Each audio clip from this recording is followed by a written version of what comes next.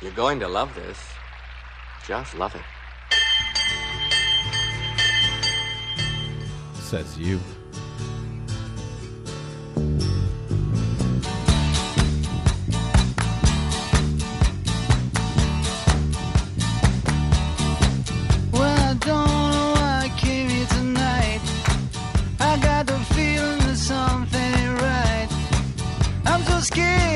I fall off my chair, and I'm wondering how I'll get down the stairs. Clowns to the left of me, jokers to the right. Here I am, stuck in the middle with you. Yep. Yes, I'm stuck in the middle with you. From Pacifica Radio's KPFK in Los Angeles, this is your BradCast, as heard on 90.7 FM in LA. 91.7 FM KYAQ on the beautiful Oregon Central Coast, and coast to coast and around the globe on kpfk.org, on the Stitcher app, the TuneIn app, on iTunes, on the Progressive Voices channel, Netroots Radio, Indie Media Weekly, FYI Nation, Radio or Not, Radio Free Brooklyn, affiliates in parts unknown, and of course, 5 days a week on Radio Sputnik. I'm Brad Friedman, your friendly investigative blogger, journalist, troublemaker, muckraker, all-around swell fellow, says me. If not you, if not Donald Trump, I don't know. But I am from bradblog.com and glad you could join us here for another action-packed adventure, another action-packed week, although I will hope, and I'm sure Desi Doyen, you join me in this hope, that it is not as action-packed as last week. Yeah, I would like for the news volcano to slow down for just a little bit. Slow down, please, news volcano. We'll see, though. It doesn't look like it's gonna, frankly. No, it doesn't look like it's gonna. But there was a bunch of stuff. There was so much in last week's news volcano, as our producer Desi Doyen describes it, that we didn't get to last week that I want to try to at least touch on a little bit today, including more from last week's debate. And I always have to put that in quotes, but since this is radio, you can't see those quotes in which I am putting it. So last week's discussion, last week's advertisement on Fox News, last week's boy, I don't know what to call it, but anyway, we'll talk a little bit more about the debate. Also, we didn't even get to note, and this was probably far more important, I think, than last week's debate. The final show of Jon Stewart and The Daily Show. I know, and I didn't get to even touch on it, and we probably won't touch on it much today. But I do kind of want to note that it has occurred. Because it really, and so many other people have already commented on it, so, I don't need to go into detail here. But Jon Stewart and The Daily Show, he ended his run on that program on Thursday of last week. He will be hugely missed. And, of course, he's not dead, so he'll be around. He'll be doing stuff. We don't know what. But his impact on politics and the coverage of politics simply cannot be overstated over this past decade and a half. He has been just that important, that crucial to the way the media cover politics and the way we, the people here in America, see politics and see what goes on. He's that important. And as a matter of fact, I think with all of the tributes to him over the past several days, over the past week as he was leaving, there was a lot of it, but even that I don't think fully covered the importance of the work that he did on The Daily Show each and every night. Well, 4 nights a week. Nice. For 16 years. For 16 years. So he will be missed, and I suspect we'll be talking about this more in the days ahead. We may actually have a guest on this program to talk about it in the days ahead. But I just kind of want to say, as if Jon Stewart listens to this program every day, and you know that he does. You know that he does. We have showed up every now and again throughout the years on The Daily Show. Not me personally, but a story that we covered or a screenshot that from Brad Blog or something like that. In any event, I just want to say thank you. I just want to say thank you, John. Thank you for staying true to the mission. Thank you for telling the truth, at least as you saw it. And he did. He told it as he saw it. And there was times when I disagreed with him, times where I believe he got the story wrong. But I just want to say thanks, because he told the stories as he believed them, as he thought that they were important. And I understand and I appreciate more, especially as we do this show now every day, sort of the maze of news and the filter that the day's news goes through as you try to determine what matters, what's important, what do the American people, what do the world people need to know about. And again, you don't always get that right, but taking the time to figure that out and to decide what needs coverage more than other things. What is it in the corporate media? What are they getting terribly wrong and that needs to be responded to?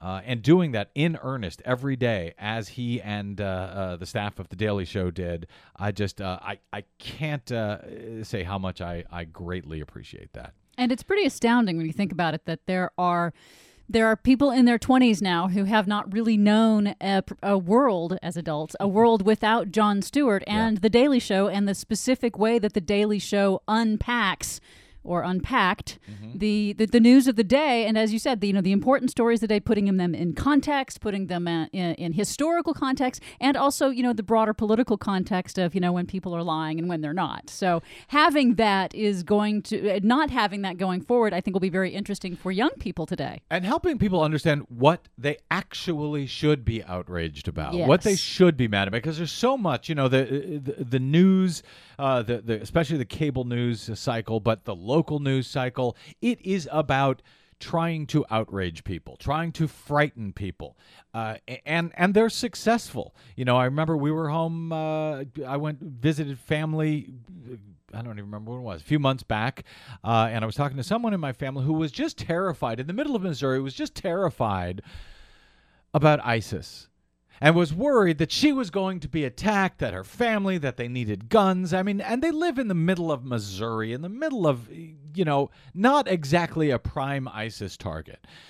But they watch the news every day. And they watch, at this house, Fox News every day. And, they are told there are things to be outraged about. There are things maybe to be even frightened about. But they are not generally the things that our cable news media tell you to be frightened about. And Jon Stewart, I realize it's cable, basic cable, late night, doesn't have the kind of audience that other programs might, but he balanced the equation at least a little bit to say, yeah, here's what they're telling you to be frightened about. Here's what you actually should be frightened about.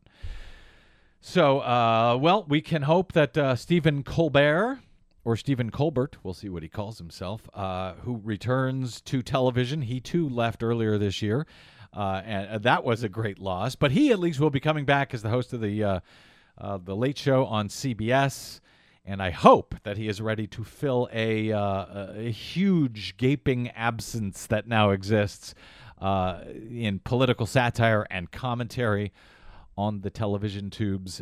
No idea what Colbert will do, but man, do we need him to step up right now as we head into this ridiculous 2016 political season. And as I said, more on the ridiculous 2016 political season in a bit. Some of the items we didn't get to last week with my guests Heather Digby Parton and Paul Rosenberg as we dissected that debate last week, and they were great. It was a smart conversation about that Fox News debate. If you missed it, you should download it. You should listen to it post-haste, or at least post-BradCast. You can download it from bradblog.com or over at iTunes, where our programs are always available in full for free. Anyway, we'll get to some of that in a bit, and maybe of some of Donald Trump's latest bloody fund over the weekend. Really? We'll see. Yeah, we'll see. And also maybe some thoughts. We'll see, because I want to get to this in some fashion this week. The question is how best to do it. Concerning the latest Black Lives Matter protest at a Bernie Sanders event over the weekend up in Washington State. For now, I will just say that while the protesters managed to shut down one rally, and enrage a lot of people, a lot of progressives. Bernie Sanders then went on to fill an arena in Portland, no problem, with some 20,000 supporters. 20,000 people are showing up at Bernie Sanders rallies, and everyone is following Donald Trump and ignoring Bernie Sanders and behaving as if he's sort of a fringe candidate challenging Hillary Clinton and not paying attention to what he's doing. So, whatever the effect the protesters had on Bernie Sanders, which I know, like I said, some are very angry about, it didn't seem to deter Sanders' message. And in fact, it actually may have helped to enhance it. Because he did put out a statement, at least a draft statement, and a very impressive one, a very strong one on racial justice the following day. So, and more, and has taken other actions as well to respond in some fashion to those protests that he's receiving. So, and I love it. I love democracy. I know democracy is messy. I know it bothers a lot of people. It doesn't bother me. And it might have actually done him some good, as you say, as far as getting coverage in the corporate media, because the disruption actually elevated the appearance that he made. Now, by the way, I should say that some people within Black Lives Matter national movement are disavowing those people who interrupted Bernie. They're saying, oh, those are not, that's not us. That's a break-off branch, a separate branch. Well, in any case, we will probably talk about that in the minutes, days, and weeks ahead. In the meantime, an emergency has been declared in not the one you think. An emergency has been declared as 1 million gallons of toxic mine waste has spilled into the Colorado River. Animas River in Colorado. Thank you for the correction. Tribal officials with the Navajo Nation declared an emergency as a massive plume of contaminated wastewater from an abandoned Colorado mine flowed down the San Juan River on Monday toward Lake Powell in Utah, which supplies much of the water to the southwest. I should say to the parched southwest out here. We can't really afford to lose a hell of a lot of water.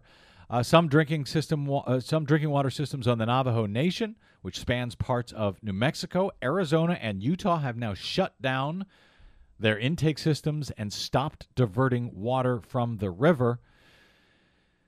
Navajo President Russell Begay, I believe I'm pronouncing that correctly, said the tribe is frustrated with the U.S.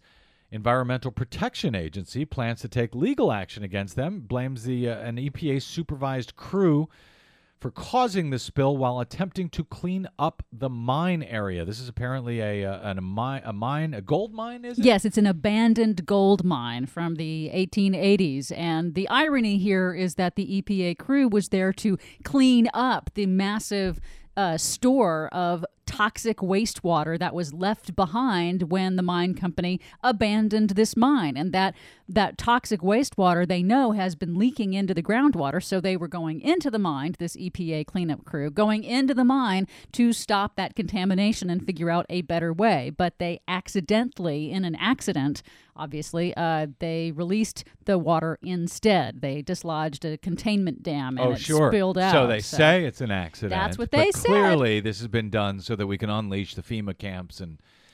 Oh, I see where you're getting with that. And it's unfortunate because the EPA is actually taking responsibility for the accident, unlike the mining company that left behind the toxic waste, which that mining company, as I understand it, is still in operation. They just shunted it off onto Well, this the mine EPA. has been inactive since 1923. Right, but the mining company that owned it in the 1920s still exists. Wow. But apparently they were able to palm off their responsibility to the taxpayer to clean it up. Oh, let the EPA Superfund come in and do it. Yeah. Why should we? The yellow plume of wastewater now stretches 100 miles through the river, through the farms along the Animas and San Juan River Yes, because it's gone from Colorado now through New Mexico, and it's about to enter Utah. It was 3 times longer than initially estimated. The EPA has initially estimated 1 million gallons escaped. There could end up being a lot more. The water is laced, and it's this disgusting. It's orange. It looks like orange. I would say it's more soda. yellow, but Yellow? yeah, it looks like yellow mustard. It's laced with heavy metals, including lead and arsenic, and it was spilled from the Gold King mine in the historic town of Silverton, turning the Animas River in Colorado a mustard yellow last week, according to AP. And beautiful area of the world. Oh, the yeah. Silverton Railroad up there. And in an Fantastic. area, as you said, that can't really afford to lose its water supply. So it just shows, we have this legacy of toxic mines abandoned across the West. And especially for the Navajo Nation, they have numerous abandoned uranium mines that the EPA is now trying to clean up because those uranium mines are contaminating the groundwater. So, that's the thanks, private industry, for leaving us all to hold the bag to clean this up. More on that, no doubt, in our next Green News Report. I think we got one coming up tomorrow. In the meantime, I want to get to one other story that was sort of overlooked last week. Actually, two stories that combine into one from last week. But to tell this story properly, I got to go back even farther. I got to go back to 2012. On December 14, 2012, I'm sure we all remember this, a mentally impaired 20-year-old man, Adam Lanza, fatally shot 20 children and 6 adult staff members at the Sandy Hook Elementary School in Newtown, Connecticut. Prior to the shooting, Lanza also shot and killed his mother in their Newtown home. Lanza finally committed suicide by shooting himself in the head as first responders arrived at the scene of the horrible massacre at the Sandy Hook Elementary School that day. It was the deadliest mass shooting at a high school or grade school in U.S. history.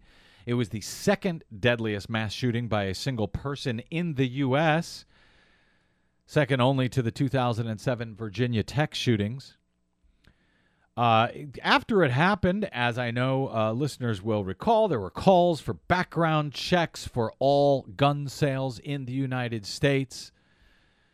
These were widely supported by Democrats, by Republicans, by gun owners, by members of the National Rifle Association, the NRA. Huge, more than I think it was 80% of NRA members supported increased background checks to close the loophole, the gun show loophole, and other ways that people can get their hands on these guns without going through a proper background check. There were calls for that. There were calls for renewing the ban that had elapsed on certain types of semi-automatic weapons. And among the noise for those very popular changes to gun safety laws, opponents of them, such as the NRA itself, if not its membership, but the NRA itself, the people who control the NRA, largely on behalf of the weapons industry, the arms industry, they cited the fact. They said, you know what, there's nothing why bother taking any action? Why bother closing these loopholes? Why bother increasing gun safety? Because if the people don't have guns, they'll just find another way to kill people. And they cited the fact, the irony, on that very same day, a man, and this is true, a man in a small village in a southern province of China, on the very same day as the Newtown attack killed 20 children, in the southern province of China, a man attacked 22 school children with a knife. And it was a horrible incident that proponents of unfettered gun laws in the U.S. were citing busily in those days following Newtown, pointing to, they'll find another way. They'll get a gun. Look what happened in China, where they have very strict gun control. Still, someone found how to attack 22 school children with a knife. 22 kids and an 85-year-old woman were brutally attacked that day in China in that province. So unfettered gun proponents cited that horrible case in China on the same day as Sandy Hook to say that, you know what, it doesn't matter what you do. Crazy people, mentally unbalanced people will find a way. They will find a way to kill no matter what. It doesn't matter if they have guns or not. Even if you made it more difficult to purchase certain guns or even outlawed some of them altogether, mentally unstable people will find a way. And that may be true. But the difference in the case in China at that school, the way that is different than what happened in Newtown, Connecticut, compared to that mass shooting at the Sandy Hook Elementary School where 20 children and 6 teachers were killed. What was the biggest difference? Well, in China, in that attack on 22 school children, not a single one of them died. Nobody died as a result of that mass stabbing that took place at the grade school in China on the very same day as the mass shooting attack in Sandy Hook. Meanwhile, and that's, people just, as soon as people began to point that out, as soon as it became clear that, none of those children were actually going to die, well, the NRA stopped talking about that mass stabbing. Because, yes, it does make a difference. And, yes, I don't want my child to be stabbed either. But if I have a choice between being shot and killed and stabbed and surviving, my choice is pretty clear. At the same time, last week, we didn't have time to cover this because so much was going on, but we had yet another violent attack at a movie theater in Tennessee. And in this case, the alleged attacker, a 29-year-old schizophrenic, had reportedly been committed to mental institutions on 4 separate occasions and was, thankfully, therefore, unable to purchase a real firearm.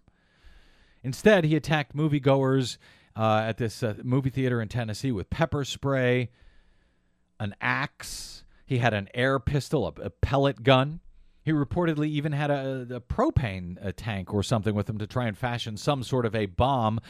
But because he was unable to buy a real gun, because he couldn't buy a real semi-automatic gun with a large magazine after large magazine, as the shooter in Sandy Hook had access to, this guy at this movie theater in Tennessee last week was able to kill nobody.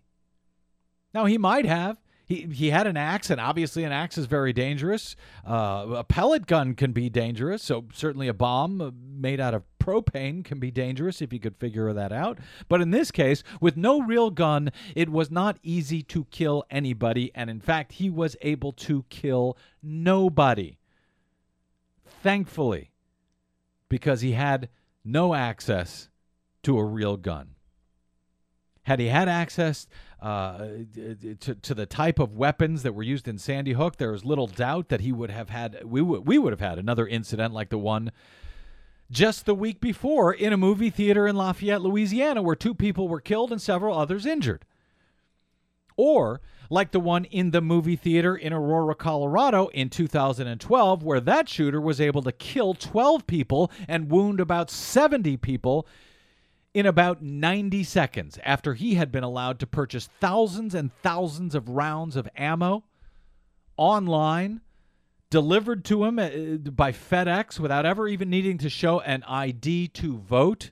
I'm sorry, without an ID to shoot and without an ID to buy this this ammo.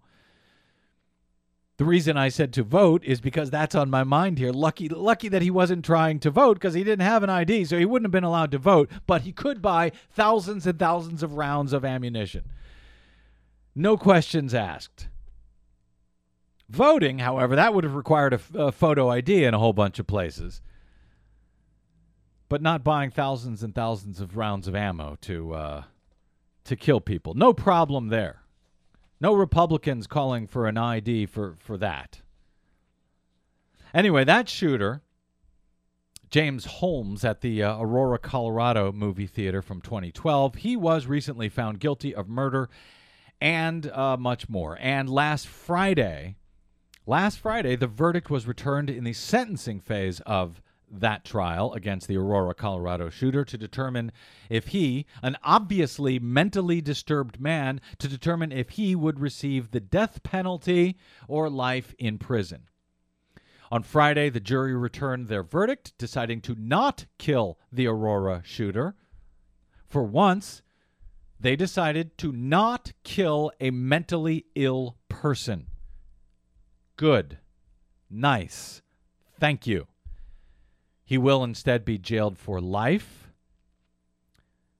Apparently, all of this is thanks to just one holdout inside that jury. I guess it was a 12 angry men type situation, although in this case, the juror doesn't appear to have changed the minds of the other jurors, as in 12 Angry Men. But under Colorado law, that juror didn't need to change the minds of the other folks. All jurors must agree to either invoke the death penalty or not, and in this case, one juror did not do so. So one obviously, clearly mentally impaired individual will not be killed by our government, or the Colorado government in this case, and I would argue that's a good thing. And I know that some of the families of those killed in the incident are very upset about this, or are very upset about the fact that they won't be killing the person who killed their loved one. And I'm not going to question their own grieving in any way, shape, or form. But I, for one, am grateful to the one still unidentified juror who stood up against his peers on that jury to say no more killing here, not of a mentally impaired person. So whoever you are, one unidentified juror, my thanks. My thanks to you. Thanks to that juror for courageously doing the right thing. I know that couldn't have been easy facing all of those other jurors in that jury room, but standing up against more killing, particularly at the hands of our government, particularly of a mentally impaired person, thank you for standing up and doing the right thing. But just a reminder, back in Tennessee, where a similarly mentally unbalanced individual was prepared to go on a similar rampage, it's a good reminder that that attacker was able to kill nobody because he was unable to get his hands on a gun to do so. Let's take a quick break, and we will lighten things up a bit with a little bit more on the Republican debate from last week and your good friend, Desi Doyen, Donald Trump. I'll be back in a moment. I am Brad Friedman. This is your BradCast. Stay tuned.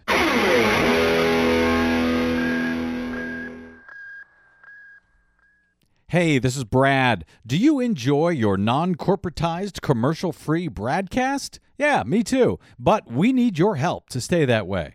Please consider supporting the investigative blogging, broadcasting, and muckraking that we do here on the BradCast and the Green News Report and bradblog.com with a donation. It's easy. Stop by bradblog.com/donate and drop a few dollars in the tip jar. You can make a one-time contribution or an automatic monthly donation of any amount you like. It's easy. It'll take you about 60 seconds, and you'll help me and Desi stay on the air to continue our troublemaking and muckraking without the corporate influence of anyone. Got it? Thanks. Stop by bradblog.com/donate to help us out today.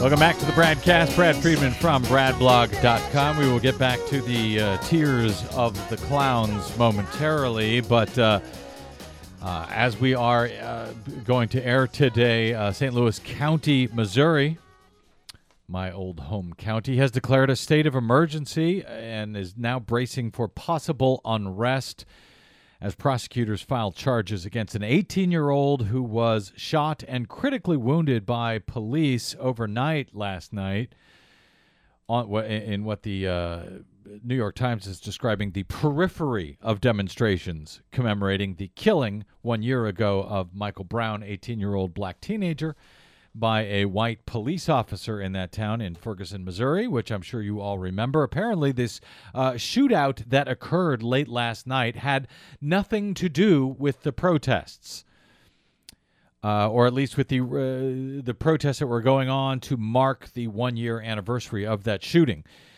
It seemed like they might have something to do with that last night in the media. Apparently, these are separate incidents. However, for whatever reason, and this is one of those cases that we don't know a lot yet, so we're not going to be reporting much on it one way or another, but apparently the St. Louis County manager has declared a state of emergency, and arrests have begun. Dozens of people have now been arrested. Protesters who were protesting peacefully, But they were arrested, which I guess now under the state of emergency, they have some sort of a special right to do. Among those arrested, Cornel West, professor, activist, author, and other folks for civil disobedience in this case. Hopefully they've got cameras on, body cameras now in St. Louis County. I guess we'll find out soon enough because some people are charging that this guy, this 18-year-old guy who was shot and charged with firing back heavy gunfire against police, relatives are saying he was doing nothing but running from the incident. Who knows who's right at this point? But that's what's going on in Ferguson 1 year after the shooting of Michael Brown, and hopefully we don't repeat what happened 1 year ago this week out there. So, but we will see. We've got our eyes on it. All right. Back to a couple of items from last week's debate that I had hoped to get to when we were speaking with Heather Digby Parton and Paul Rosenberg last week, but we weren't able to get to. But I want to just put them out here because they sort of have gotten lost in all the Donald Trump Sturm and Drang. Donald Trump versus Megyn Kelly. And but you know what? We don't even need to go there right now. I suspect everyone who's listening has probably seen all of the Donald Trump nonsense over the weekend. Maybe we'll get to it in a second, but I want to make sure we have time for this. This was the exchange that took place very early on in the debate last week between Chris Christie, New Jersey governor, former prosecutor, U.S. attorney under the Bush administration, and Rand Paul, who's been fighting against mass spying by the NSA and so forth. And, well, you know, everyone in this debate was trying to have their moment, trying to throw a fit that would make its way onto the news bites. Donald Trump pretty much sucked up every bit of oxygen from that particular matter. But this is a fight that I don't want to go unnoticed. So here was Chris Christie, interrupted by Rand Paul and their subsequent back and forth concerning the Fourth Amendment and concerning warrantless wiretapping. We have to give more tools to our folks to be able to do that, not fewer, and then trust those people and oversee them to do it the right way. As president, that is exactly what I'll do. I want to collect more records from terrorists, but less records from innocent Americans. And I'm proud of standing for the Bill of Rights, and I will continue to stand for the Bill of Rights. And Megan, that's a completely ridiculous answer. I want to collect more records from terrorists, but less records from other people. How are you supposed to know, Megan? Use the Fourth Amendment. How are you supposed Use to? the Fourth No, I'll Amendment. tell you how you get a warrant. Let me tell you something. Get a judge to sign a warrant. Senator. Go ahead, wait, Governor Christie, make your point. Listen, Senator, when you're sitting in a subcommittee just blowing hot air about this, you can say things like that. When you're responsible for protecting the lives of the American people, then what you need to do is to make sure that you use the system the way it's supposed to work. Here's the problem, Governor. You fundamentally misunderstand the Bill of Rights. Every time you did a case, you got a warrant from a judge. I'm talking about searches without warrants, indiscriminately of all Americans' records, and that's what I fought to end. I don't trust President Obama with our records. I know you gave him a big hug, and if you want to give him a big hug again, go right ahead. Go ahead, Governor. And Senator Paul, the hugs that I remember are the hugs that I gave to the families who lost their people on September 11th. Oh, stop, Chris Christie. You remember those hugs. In any event, Rand Paul here, I'm no fan of Rand Paul in any way, shape, or form. He is absolutely right. More records from terrorists, less from other people, and with Chris Christie saying there is no searches without warrant. And as a matter of fact, he didn't finish saying that. He said there is no searches without, and he knew that he was wrong. Of course there has been searches without warrant. Of course, that's what the entire NSA spying scandal was about. That's exactly why Edward Snowden is barricaded isolated in Russia at this point, all of these years later, because he released the undeniable fact that, yes, the United States was spying without a warrant on virtually every citizen in the nation, and that Chris Christie, as the U.S. attorney during that period after 9/11, and by the way, he lied about his service there. I'll get to that in a moment. But absolutely there were searches without warrants. Absolutely they were tracking every call that was placed in the U.S. Absolutely Rand Paul is right and Chris Christie is wrong. Now, I don't think either of them at this point seem to have a shotgun's chance in hell, as they say, of obtaining the Republican nomination. But let's just be honest about what the facts are. Let's be honest about what the truth is, and let's be honest about the fact that Chris Christie is absolutely wrong and or lying about searches without warrant. And he should know that, and he does know that, but I think he doesn't give a damn. He also doesn't give a damn about his comment. He said, I don't think we have the audio handy here, but he said that he was appointed the day before 9/11 to become U.S. attorney, appointed by George W. Bush the day before the day before 9/11. That, as it turns out, as our friend Marcy Wheeler over at Empty Wheel pointed out, is also completely untrue. A total and utter lie. No, he was not appointed the day before 9. He was not appointed on September 10th. And, by the way, he didn't misspeak, because he said this 3 or 4 different times at various moments throughout the campaign over the last several months, and I think as he was running for re-election in New Jersey. So, no, he made that up. He made that up to give himself some sort of grand authority over what happened and how to deal with 9/11 because, if you were there, if you failed to stop it, apparently you know how to stop it in the future or something. Stupid.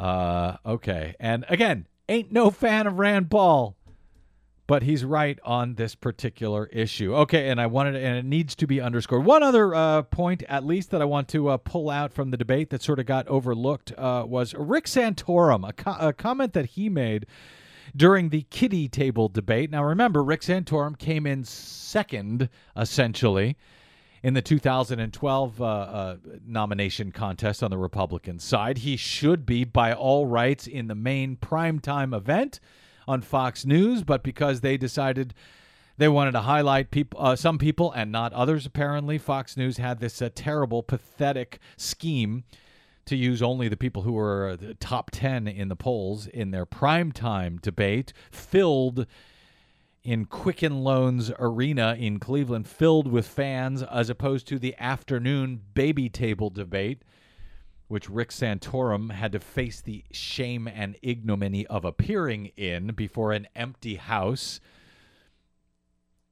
But here's one of the points that Rick Santorum, who has been one of the most outspoken against marriage equality in this nation for years. As a matter of fact, one of the great prices he paid in his previous elections was because of his outspoken against the LGBT movement, against marriage equality, some of the kind of stupid and terrible things that he said.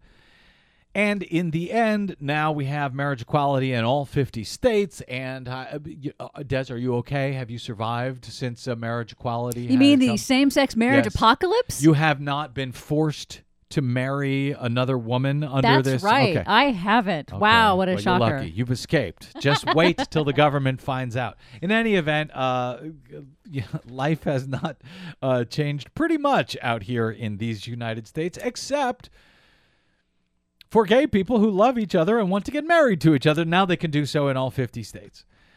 And they can do so because the Supreme Court found that the laws apply equally to everyone. Equal protection under the law. That you can't say, some people can get married, other people can't. And that's now in place. So the irony of Rick Santorum saying this when he was asked about immigration, completely unrelated to marriage equality. But here is Rick Santorum responding to a question, I guess, of how he would deal with the quote-unquote immigration problem in our nation. We're a country of laws, Bill. We're a country of laws, not of men, not of people who do whatever they want to do. I know we have a president who wants to do whatever he wants to do and take his pen and his phone and just tell everybody what he thinks is best. But the reason America is a great country, the reason is because our compassion is in our laws. And when we live by those laws and we treat everybody equally under the law, what? That's when people feel good about being Americans. What? Treat everybody equally under the law? I guess by everybody, he means just everybody who he says should be treated equally under the law. Not actually everybody. Not actually everybody. Not actually consenting adults who wish to marry each other. Just everybody who Rick Santorum thinks should have equal protection. Equal protection for some. Equal protection for those who Rick Santorum wishes to give equal protection to. And obviously, that does not include gay people, but apparently it does include people who are children who came here with their parents, undocumented immigrants who came here, who are not citizens, who have been here all their lives, who know no other life than that here in the United States, that in a great act of mercy, President Obama has now said will not be deported for the crime of coming over when they were 2 years old with their parents, and that their parents would not be separated from them, or at least it would not be put at the top of the list of people to be deported. That is what Rick Santorum is pretending to be furious about. That is what every other Republican in the race is pretending to be furious about. It's all, of course, stuff. It's what Donald Trump became famous pretending to be furious about, all of those rapists coming in from Mexico. Fine, pretend to be furious about it, but don't use something like equal protection under the law from the Constitution when you, in truth, don't give a damn about equal protection under the law. Rick Santorum. Okay, one other quick point before we go to break here. We will play some Donald Trump here. This is because this is amazing, and I'm amazed that so few people have been talking about this. Clip B7, Desi. Here's what Donald Trump had to say when he was called out for, I guess, donating money to other candidates, donating money at some point to the Clintons, the Clinton Foundation, as well as to other Republicans on the stage. He said something that, man, just cuts right to the point. He's right on the money. Obviously, I don't agree with Donald Trump a lot, but man, on this point, he is right on the money, and the fact that other people haven't been spending much time talking about this is actually a bit of a disappointment. You said recently, quote, when you give, they do whatever the hell you want them to do. You better believe it. So what specifically did they do? I will tell you that our system is broken. I give to many people. Before 2 months ago, I was a businessman. I give to everybody. When they call, I give. And you know what? When I need something from them, 2 years later, 3 years later, I call them. They are there for me. They are there for me. That is known as quid pro quo. That is completely illegal in this country, or at least it used to be, or at least it still is if anybody out there bothers to enforce the laws.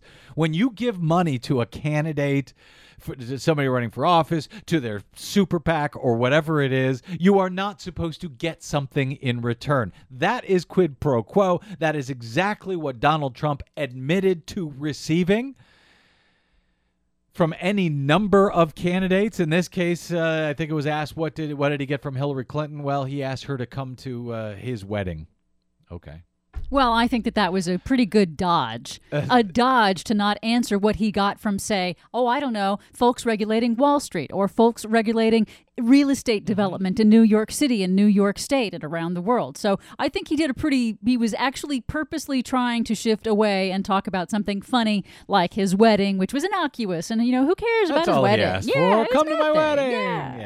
Yeah. He should be investigated. And frankly, that's the problem with these donations. That's the problem with these rich people giving money. They know why they're doing it. They're not doing it because they support this candidate or that candidate. They are doing it because they want something in return, and they're getting it in return in spades. And Donald Trump admitted it in primetime on Fox News. And nobody's going to do anything about it. Nobody's going to do anything about it, frankly, because prosecutors don't do anything about it. The Federal Elections Commission is absolutely broken. We've talked about that time and time again on this program. 3 Republicans and 3 Democrats, they tie on everything, therefore nothing gets done. And there he just said it outright, right on primetime television in the most watched primary debate ever. 24 million people watching. Nobody gives a damn. They're all talking about what Trump said about Megyn Kelly the next day on Fox News. You know, you could see there was blood coming out of her eyes, blood coming out of her wherever. Well, that's what everyone is talking about. That's what everyone is furious about. That stupid, obnoxious comment from Donald Trump, who now says, oh, that wasn't what you think. I didn't say what you think I said. I was talking about blood coming out of her eyes or her nose. Obviously, you'd have to be a deviant to believe otherwise. Only a deviant would say that what I said was what they were referring to, because nobody can make that statement. You almost have to be sick to sort of put that together. Yeah.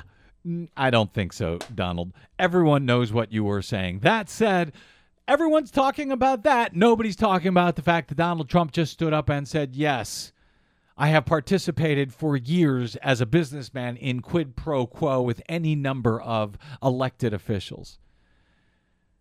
And it hasn't even hurt him in the polls. None of it has hurt him in the polls, at least according to NBC's post-debate poll, finding that he actually picked up 4 points from the last time this NBC Survey Monkey online poll was taken. And beware, because it's an online poll. But he got a bump in the polls from everything that went on. Trump is now leading by a mile, 23% in this poll, compared to his second competitor, Ted Cruz, believe it or not, with 13%. Followed by Ben Carson with 11, Fiorina and Rubio tied at 8. I know, don't look at me, Desi, that way. Wait, Ben Carson? Yeah. Well, it's an online poll. Oh, that's so true. Make of it what you will. Self-selected. Bush and Walker tied at 7%.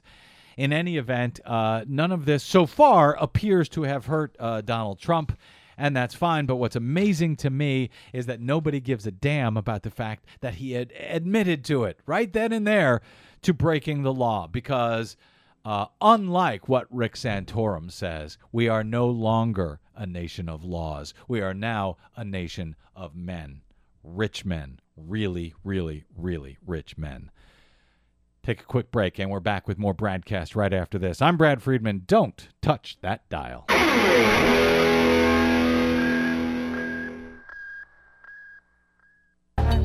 There's no exception to the rule. No, there's not. Listen, baby. Welcome back to the BradCast. Brad Friedman from BradBlog.com. Our last few minutes here this afternoon. I'm Desi Doyen. Our producer is in here with me, and a lot of times in the C block of our program, as we like to call it, we talk about green issues. And as we're sort of combining, finishing up a lot of points from last week's Republican debate that we did not get to late in the week. Well, and a lot of stuff that was buried. Stuff that was completely buried. Among the things that Fox News didn't have time to ask the candidates about, they did have time to ask them if they received any word from God concerning their candidacies, but they didn't have time to ask them. This was last Thursday on the 50th anniversary of the Voting Rights Act, when legislatures all over the country are restricting voting rights for the first time in a way that we haven't seen since the Jim Crow era. They didn't even ask any of them about voting rights. They didn't ask about paid family leave, college cost and student debt, gun violence, criminal justice reform. We've got people being shot in the streets by police. We've got the Black Lives Matter movement leading to protests all over the country. They couldn't even bring that up. Corporate welfare. They didn't bring that up, other than, I guess, Donald Trump talking about how much he enjoys his quid pro quos from the government. And they didn't even bring up climate change, at least not in the main primetime debate. It did come up for one question only in the afternoon debate. that not nearly as many people saw. Lindsey Graham, who used to be pretty good on taking action on climate change until he decided he wasn't going to be any good at all on taking action on climate. He was asked by Fox News' Bill Hemmer about his position on climate change during the kiddie table debate in the afternoon. Senator Lindsey Graham, you worked with Democrats and President Obama when it came to climate change, something you know is extremely unpopular with conservative Republicans. How can they trust you based on that record? You can trust me to do the following, that when I get on the stage with Hillary Clinton, we won't be debating about the science, we'll be debating about the solutions. Okay, all right, hang on a second. Debating about we won't be debating the science, we'll be debating the solutions? What does he mean by that, Desi? Well, I think he is finally trying to take this conversation that we need to be having as a nation to the next step. You know, getting past the science denial and getting to the policy solutions. Does that mean a cap and trade system like the one that Lindsey Graham had signed on to in 2009, the Waxman-Markey bill that was going to institute a cap and trade system for the United States to provide a market signal to cut carbon, which is, of course, basically a Republican idea? Or would it be a carbon tax? Basically, these are huge solutions and policies that we need to be discussing, but we're not, because we're still stuck with the Neanderthals who are denying the science at all. But he's implying we're not going to be discussing the science, we're going to be discussing the solution, and that's fine, except you've got an entire swath of this country which watches Fox News, which has no idea what the science is because they are constantly lied to about the science. So they actually think all of these solutions are totally unnecessary because they're nothing more than trying to line Al Gore's pockets or whatever nonsense they're talking about. So I think they need to talk about both the science and the solution. I see what you're saying. And the science so that they understand that, yes, man caused this, and therefore man needs to change what it is doing in order to stop this. Let's go back to the rest of Lindsey Graham's response here. In her world, cap and trade will dominate, that we will destroy the economy in the name of helping in the environment. In my world, we'll focus on energy independence and a clean environment. When it comes to fossil fuels, we're going to find more here and use less. Over time, we're going to become energy independent. What does that have to do with climate change? I am tired of sending $300 billion overseas to buy oil from people who hate our guts. The choice between a weak economy and a strong environment is a false choice. That is not the choice I offer America. A healthy environment, a strong economy, and energy-independent America. That would be the purpose of my presidency, is break this stranglehold that people enjoy on fossil fuels who hate our guts. Okay, so that was the one comment, by and large, from both debates that had anything to do with climate change, and he immediately turned from climate change to how can we get more fossil fuels? How can we burn more fossil fuels, which has nothing to do with climate change, except it exacerbates climate change. Right. So the idea of continuing to search for more fossil fuels here in America to make the problem worse is not consistent with actually taking action against climate change. I mean, I think he was trying to thread a very, very careful needle there in order to make it sound like he's still in favor of fossil fuels, which he is. They're a big contributor to him. Yeah. But talking about energy independence without making reference to the fact that, when we're talking about the resources available to America, the sun shines here, the wind blows here, and there are companies that are taking full advantage of the free sun and the free wind blowing around and generating energy from that. He has not talked about reinstating the tax credits for the renewable energy industry. Because remember, the fossil fuel industry has enjoyed permanent tax subsidies, thank you to the American taxpayer, for the last 100 years. Billions of dollars, about between $4 and $7 billion, depending on how you calculate it. Those are permanent subsidies for the fossil fuel industry, whereas the renewable energy industry has to fight every single year to get their tax credits reinstated every single year. He has not come out in favor of that. And you notice he talked about energy independence here in America. He didn't say here in the United States. He said here in America. Now, that's the code word. Actually, the code word that is being mostly used is energy independence for North America. Right. Because what that means when you hear North America, they're not talking about the U.S., they're talking about North America. They're talking about the United States and Canada, the dirty tar sands up in Alberta, Canada, that is supposedly going to run through the Keystone XL is going to benefit not us. It ain't going to benefit the U.S. That dirty oil is going to either spill across the U.S., but if it doesn't, it's going to be shipped out of the U.S. So when you hear energy independence for North America, they're not talking about doing away with foreign fossil fuel. They're talking about doing away with fossil fuel from overseas, and let's make more of it here in the U.S. and the dirty tar sands in Canada, which scientists have said would be game over for the climate if we fully exploit the tar sands. Yeah. And I just want to point out one more thing with that. The question from Bill Hemmer was, how can they trust you because you worked with Democrats on the cap and trade bill? How else is Congress supposed to work? If they don't work with each other and they don't happen to have a veto-proof majority, if they don't have a full all three branches of government, then how are things supposed to happen? How are things supposed to get done? The only way it's going to happen is if Republicans control every single branch, all three branches, and they get to do anything they want. God forbid they should work with anybody else, any other party, if they are not pure. They need to be run out of Dodge. That's the way the Republican Party now works. Yep.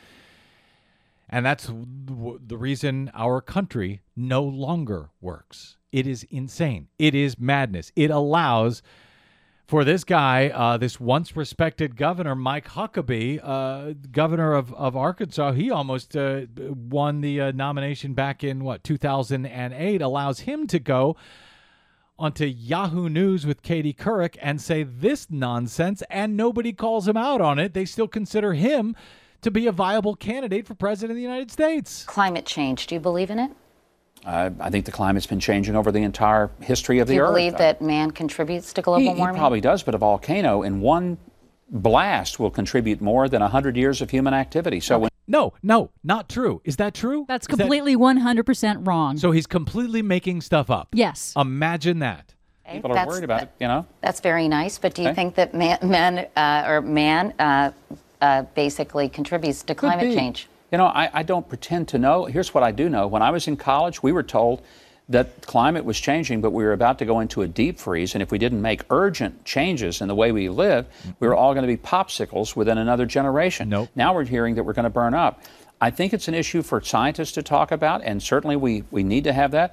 I'm a conservationist. I think we ought to leave the planet in as good or better shape than we found it. But not in really. the meantime, we need to be using the resources of the Earth to make sure that people have the best life they can. In the meantime, we need to be destroying it. While we both need to save it, we also need to destroy it.